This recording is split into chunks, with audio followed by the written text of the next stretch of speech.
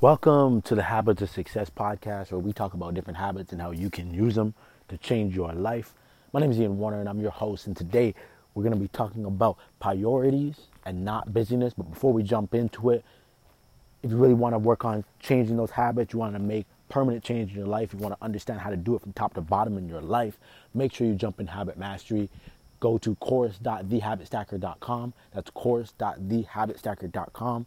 You're going to get over 40 videos walking you through step by step what you need to do, best strategies, simple things you can do in your life, like making sure that the things that you want to do are in your face. You want to make sure that you're playing a new instrument, or you want to make sure that you're learning that new language. Make sure that those things are easy to access. Make sure that you're seeing those things when you walk in your house right away. If you want to avoid certain habits, make sure that those things are tucked away. You don't want to run into them. Think about when you walk into your house and there's a nice, just delicious bowl of cookies just sitting there, right? You're going to smash them all. You got to get them out of your face. You don't even want them in your house. It's the best way to get started. We're going to go through strategies like that. Just make sure you jump in. It's course.thehabitstacker.com. Let's get into this. All right, so today we're talking about priorities and not busyness. Priorities and not busyness. Someone asked me yesterday, one of my homies that I went to Olympics with, he hit me up and he said, Ian, how's life been, man? How are things since having your third child? So I got basically 3 under 3 right now. My oldest is 3.5. My second child, Ray Bandana, is 2, or she will be 2 at the end of this month. And then I got a newborn. So knowing that, things are a lot different. But it honestly, it's even different in a good way, I would say, because the reality of the situation is I have to prioritize. It's not about being busy. And I've done this before, man. I've had time where I didn't have a lot to do, so I would just spend all my time. I'm not saying when I say all my time, I would literally spend 80-hour weeks working on my own stuff, right? And was I really getting anywhere? I would say no.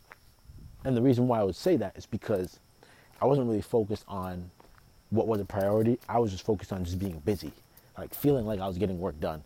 Now I don't have time for that. My kids get up early. They don't want to go to bed at night. So the time I do have is very limited.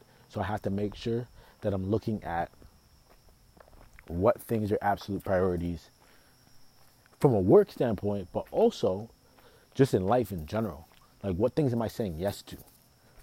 What things am I inviting into my life and saying, hey, this is important, and then making that commitment to it. You have to be very careful what you make commitments to. And I think that's what as I've gotten older, that's what I've realized, how valuable a yes is. Because when you say, yes, I'm going to do that, you're saying no to everything else.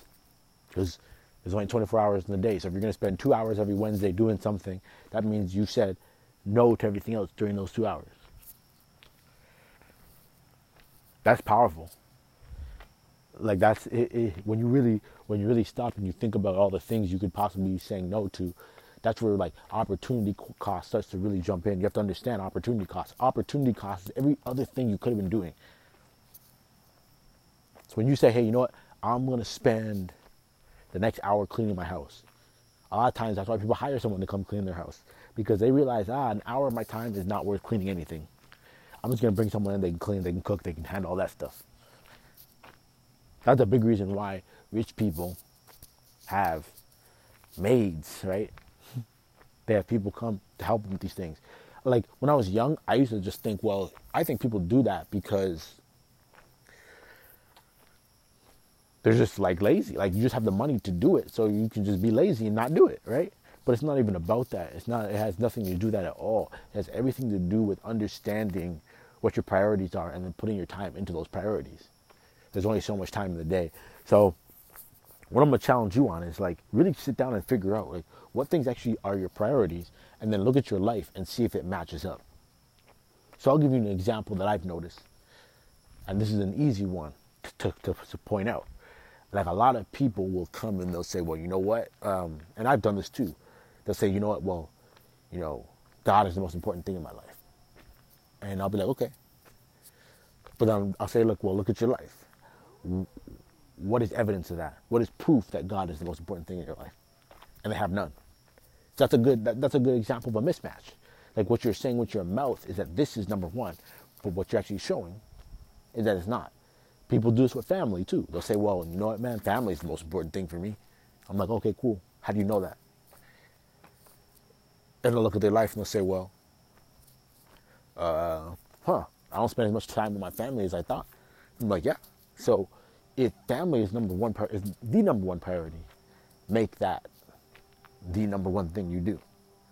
Make that time that you spend high quality, because not always just about time, right? Like there's only so many hours in the day. If you spend 8 hours sleeping, you spend 8 hours working, there's only 8 hours left to do everything else. So you're not necessarily going to be able to spend 8 hours a day with family.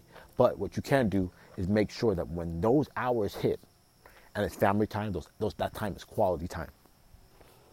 I struggle with this all the time, specifically with the family time.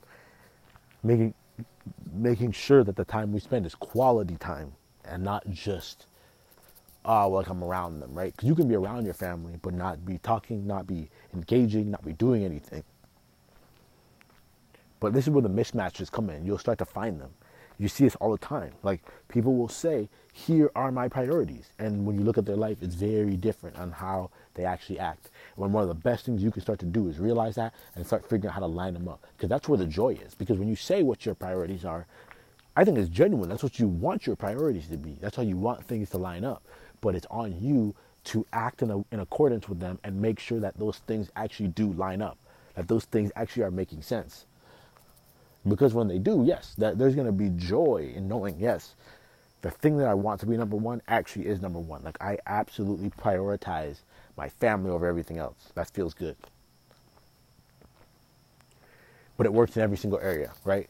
So then once you look at your family, dig in more. What within your family time, what is the priority within your family? What matters most? Is it reading with your kids?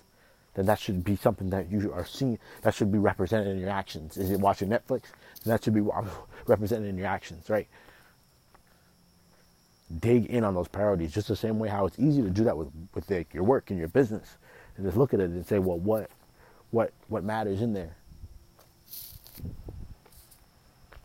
Because how this all really relates back to habits is once your priorities get set, your habits really will form off of what you say is most important.